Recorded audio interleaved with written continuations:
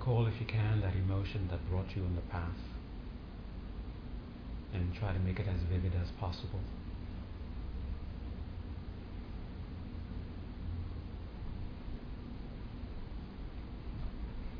Let it stir up anew a strong determination.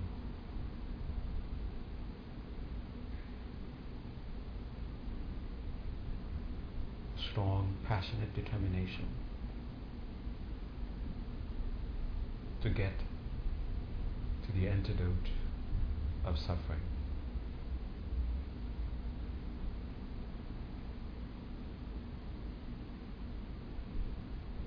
Let this strong, passionate determination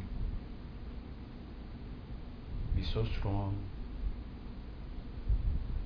that it informs your very posture, making it come into terms, making it become conducive to meditation, to the process through which you will gain that antidote.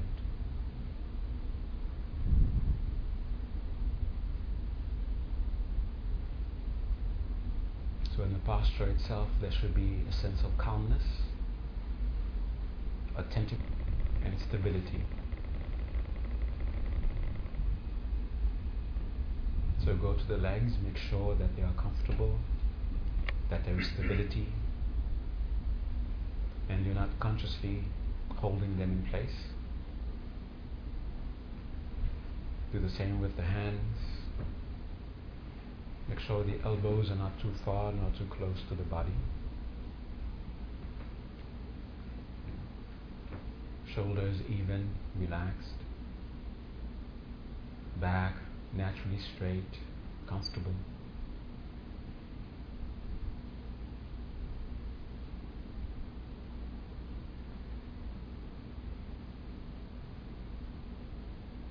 Head and neck centered.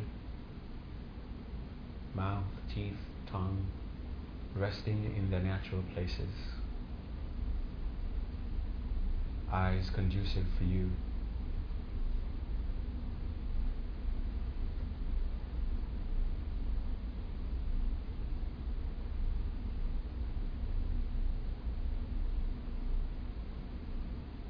And feel the sense of ease descending upon the body.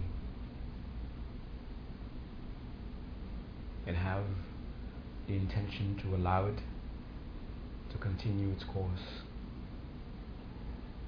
And let the mind itself rest in this ever-deepening sense of ease.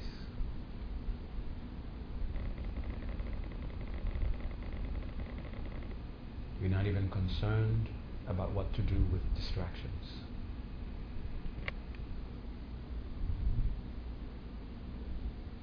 Your only concern is, are you aware of the breath? As you breathe out, do you know that you are breathing out? As you breathe in, do you know that you are breathing in?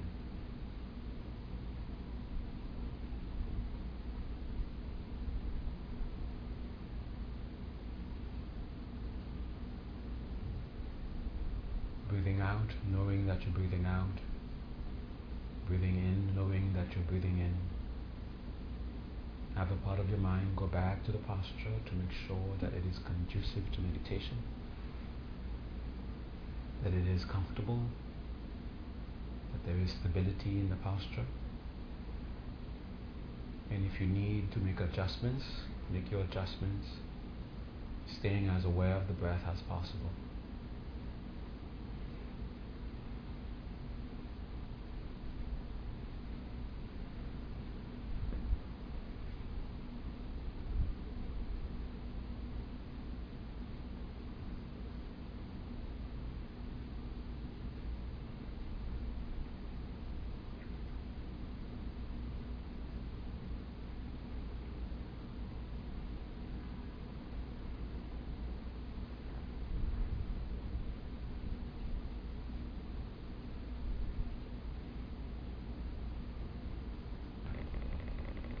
Achieving a sense of confidence in the posture's stability and comfort.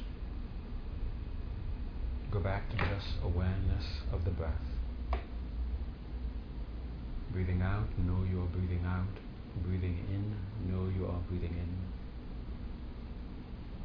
Pay attention, in particular, to the continuity of awareness following the breath, from out-breath to out-breath, and your intention to keep that continuity unbroken while you follow 21 cycles of breath.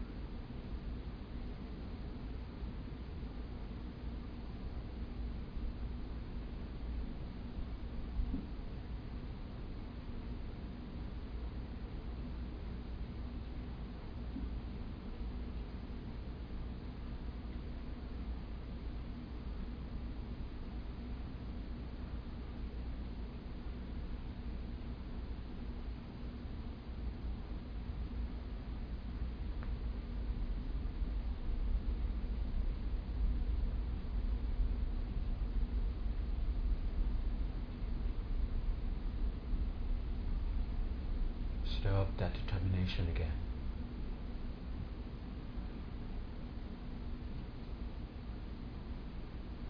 Know that this very meditative meditation, this very session, is geared toward that aim. The space in front of you, at the level of your eyebrows, about an arm's length or in prostration's distance from you. And know that the very means through which you will achieve your goal is in that space. Your guide, the very embodiment of what you're aspiring to achieve.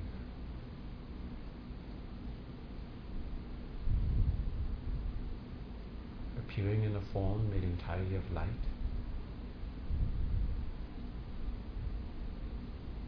And as you review this in your mind, focusing in that space, as soon as you have that measure of conviction, whatever that measure may be, that indeed your infallible means to achieve your goal is in that bright present, bright space. Hold on to it and show your reverence in your mind prostrate.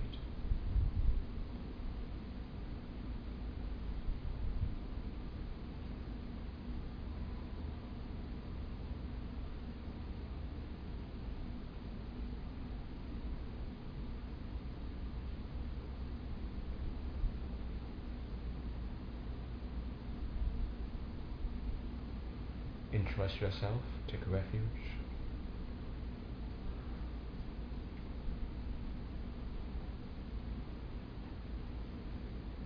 Make offerings.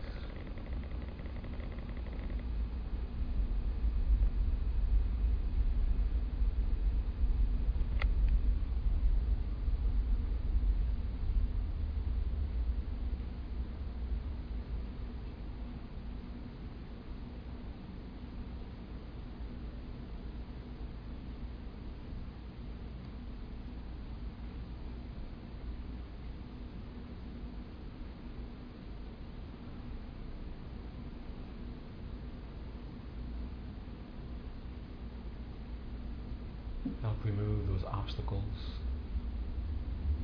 that you have experienced, that are still there to be experienced, by admitting your faults and the actions committed under their influence, knowing that these actions are the very cause of these obstacles. Having an intelligent sense of regret. Again, holding on to your conviction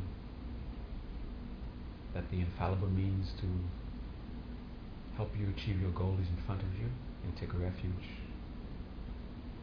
seeking protection, guidance and strength.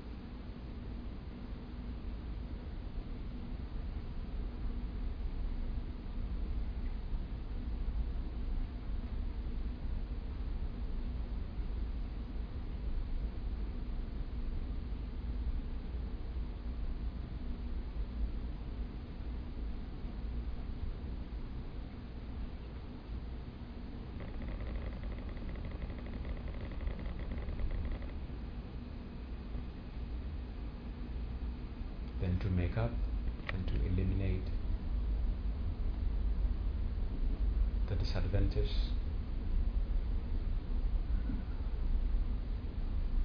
potentials left by those regrettable actions, make a promise to do something.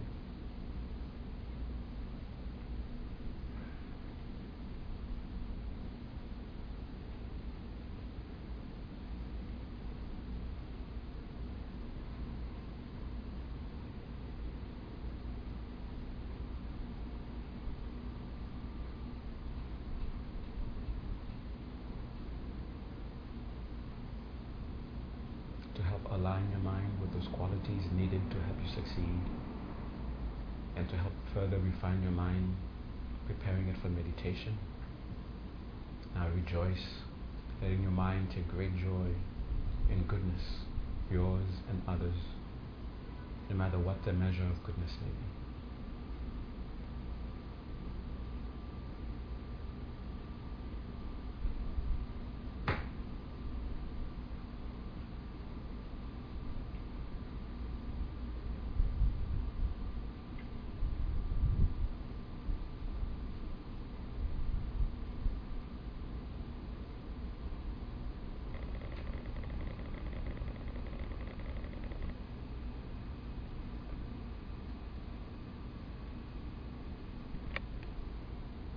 Be aware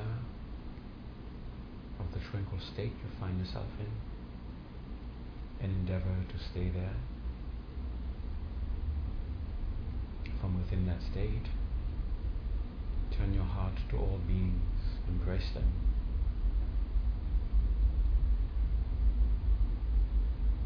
While holding them in an embrace of compassion and love, turn your mind to the teacher, and feel the connection, that through the teacher you're connected to all the enlightened beings. And on behalf of all sentient beings, request the enlightened beings to teach how to truly end pain, how to find true happiness.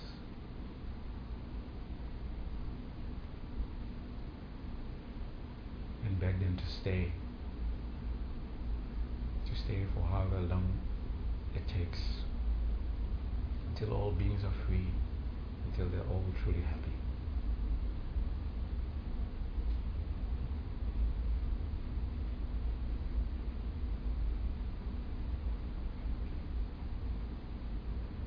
Again, bring back that determination.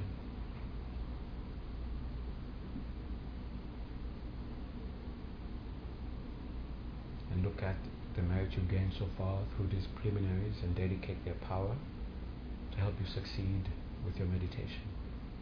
Be clearer,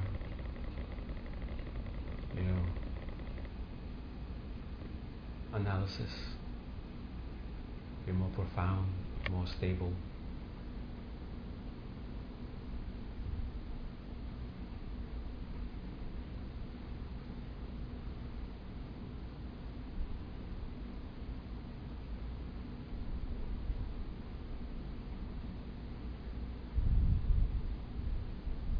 ask the teacher to come to the crown of your head and have that conviction that the very means to achieve your goal is that bright presence now just a palm's distance above your head. The very object, very embodiment of what you're aspiring to achieve is right above your head.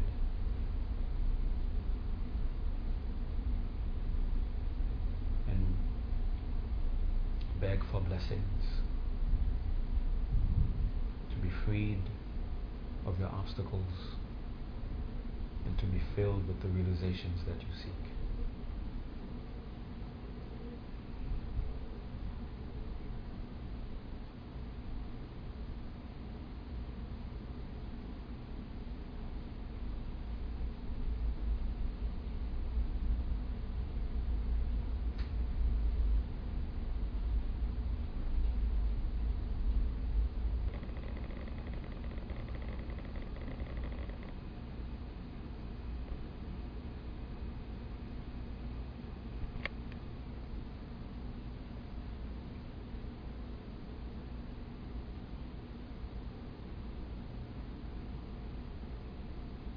As you see yourself and feel yourself bathe from the light emanating from the teacher above your head, strengthening further your determination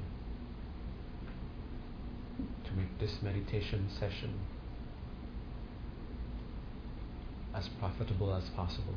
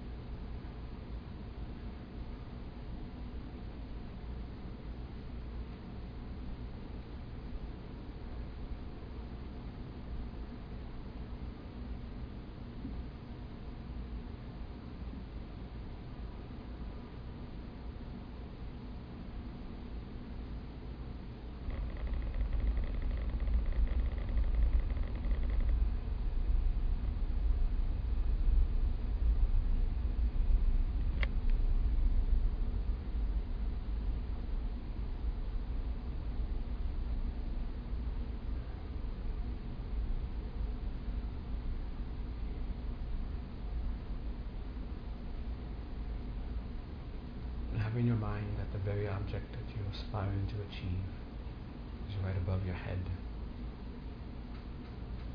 and that will create and strengthen an aspiration to become inseparable. Let that aspiration gain strength, and let the strength of that aspiration take over until by the power of that aspiration the form of the teacher above your head dissolves into a point of light. See and feel that point of light, which is the very realization you seek. Descend through the crown of your head, finding your mind in your heart center and becoming inseparable with your mind there.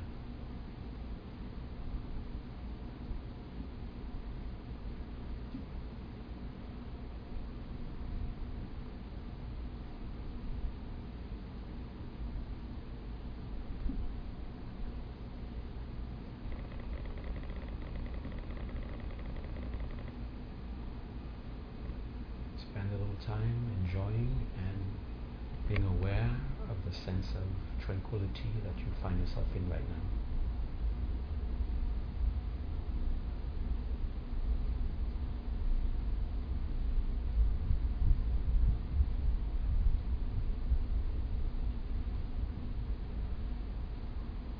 Now slowly bring your attention back to your breath.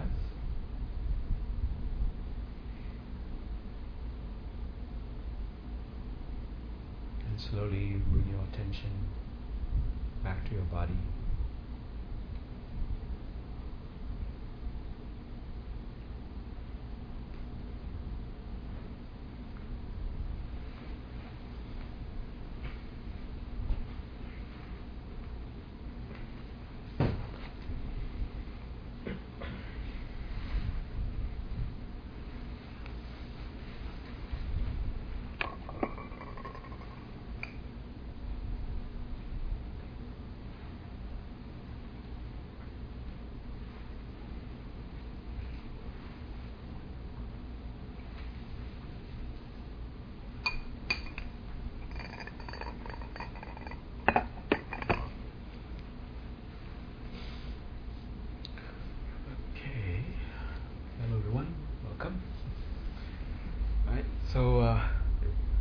If your legs are in need of being stretched, go ahead, stretch them.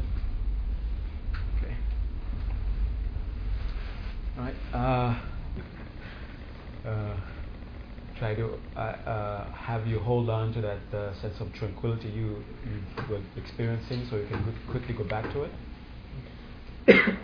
Again, so as we are approaching more and more the end of the Heart Sutra, I won't be giving long talks. I'll be giving you little things for you to think about. And one of the topics to think about to help you understand more about conventional reality and making contrast between conventional and ultimate reality. And here's the point where, although I told you it's none of your business, but this is the point where it's your business, is to try to understand what is omniscience. What is omniscient? It's not because of that, but it's connected, maybe. If you were in Geshe-la's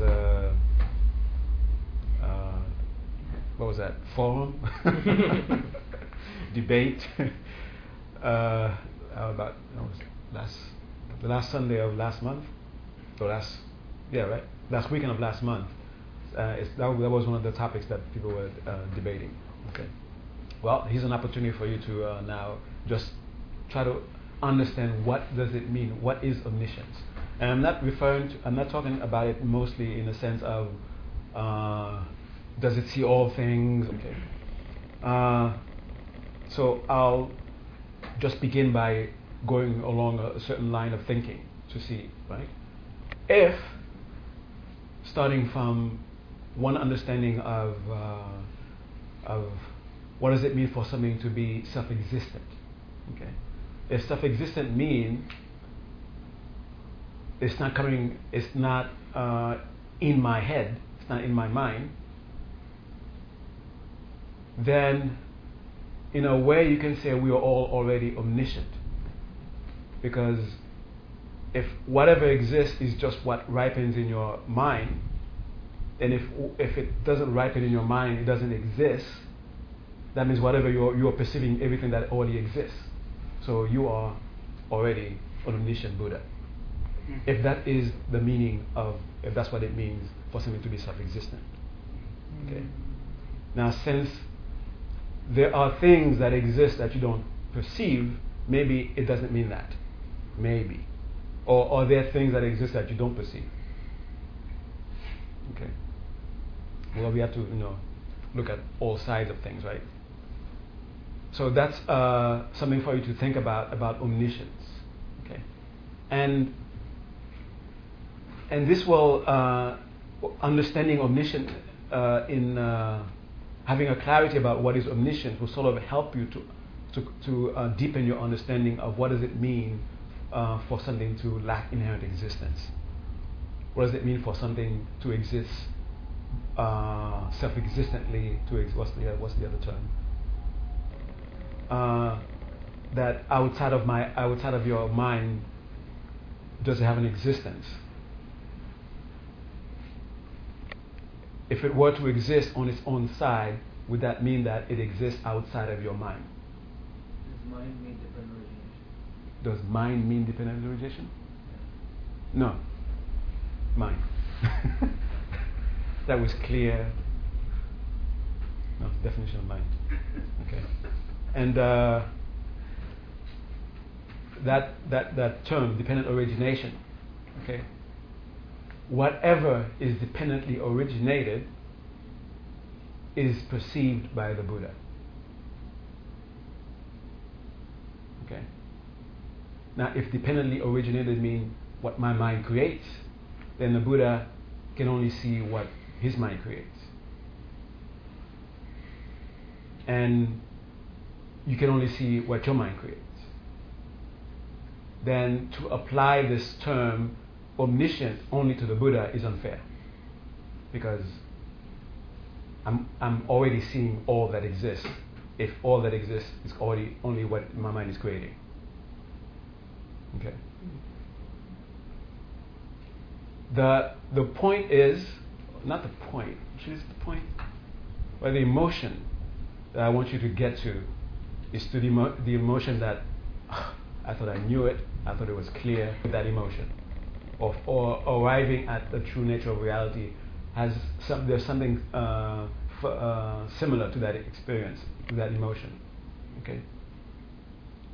When you feel confident, certain that you understand the true nature of reality, and this confident, you don't feel any way shaken.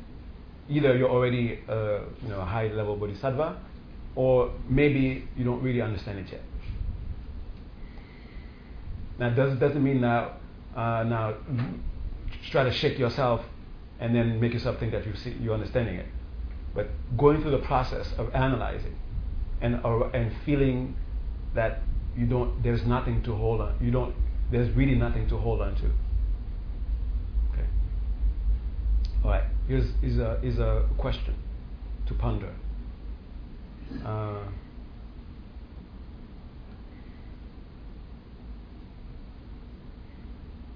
If the ultimate source of things is my mind, then your mind being a thing, what is its ultimate source? If it's still your mind, then why does your mind not have the same quality as other things?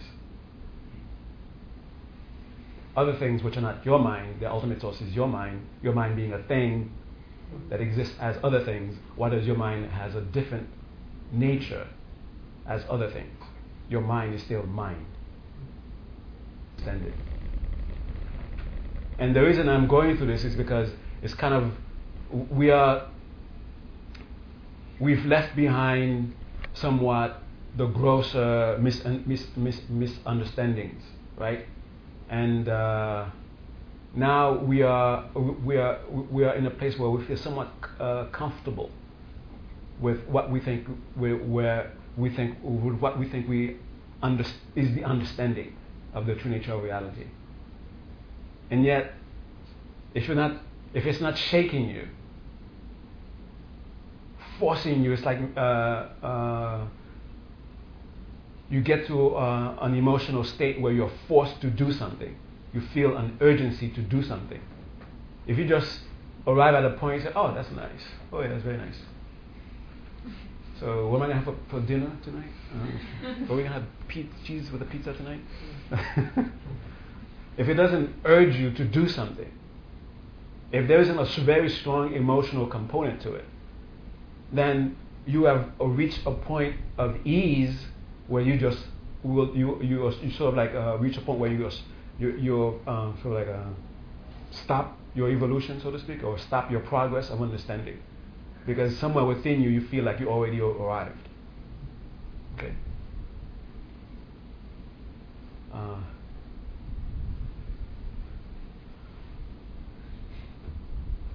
Not a Juna, but one of those guys, great guys.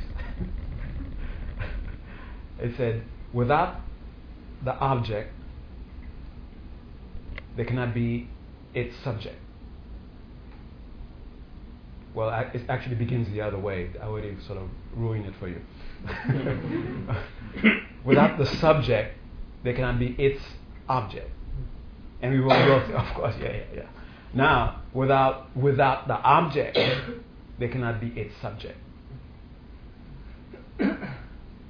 And if you're feeling a bit like you're floating in space, then I've taken you to the right place. So it means without the cushion, I don't exist. Something like that.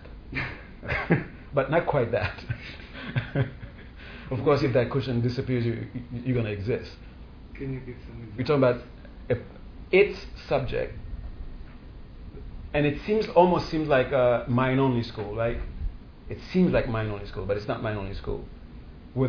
It's for you to sort of get to a point where you're not holding on to anything as an ultimate.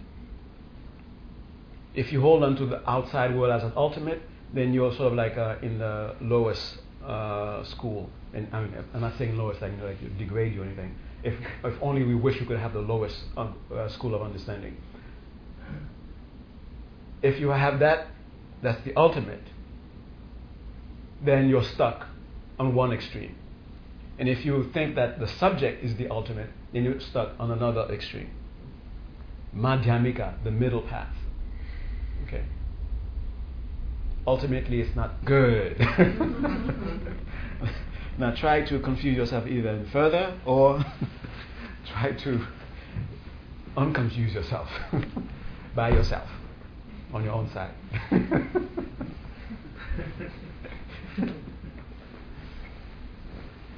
Now, do you understand what you're going to be doing, or are you confused about that? Well, we started by trying to understand what does it mean, what does that term omniscient mean? What does it refer to? What is included within it? Okay. What makes a phenomena of something that you can call, that's omniscience? Okay. What's in there? Okay. And it's always in reference to to help you understand the true nature of reality. What is emptiness? Okay. All right. So, let's go. Contemplate the mind of the Buddha.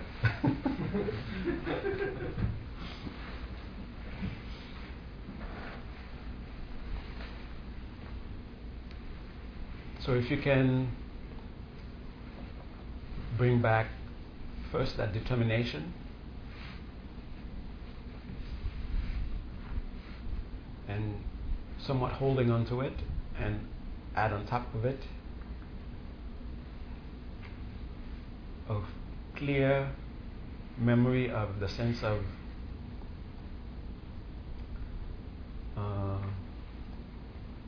ease, the sense of tranquility you felt, right?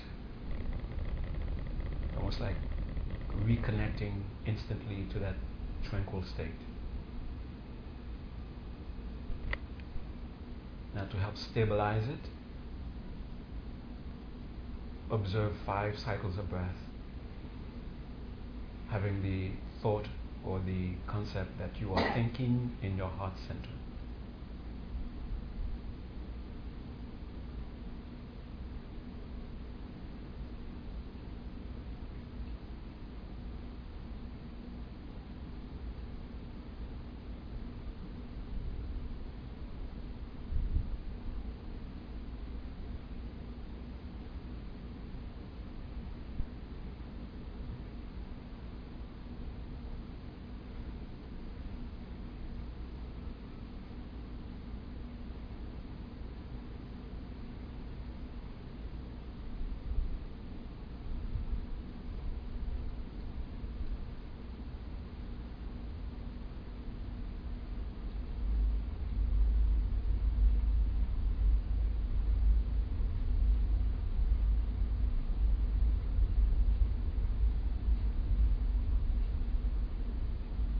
To help deepen this state, you can either go through the meditation of looking at the various empties, the room being empty of outsides, commotions and noise, and holding on to that peace, which is that lacking, and then making it more and more subtle until it, and just bring that vivid memory. And like you did just now, reconnect to it through memory. And then begin your contemplation of omniscience.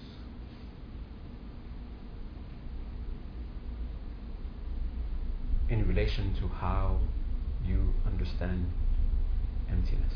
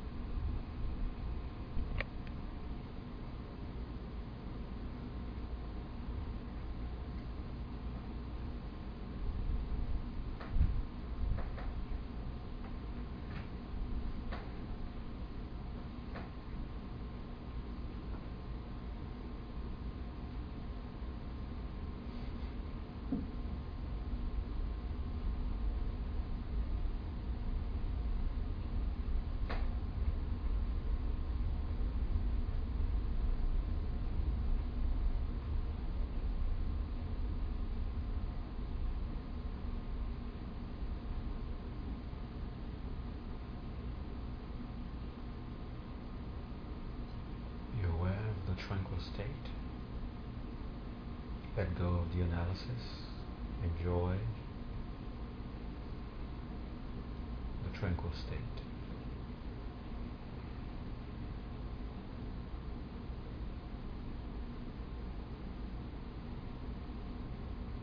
From within this tranquil state, embrace all beings with a very strong wish that they be free of all troubles, all pains, that they find true happiness.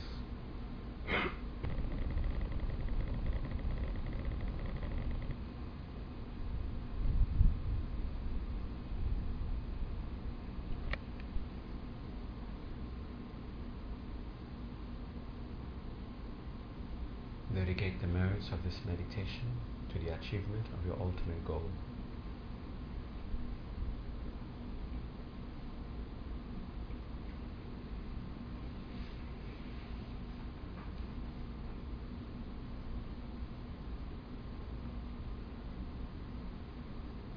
Become aware of the breath again.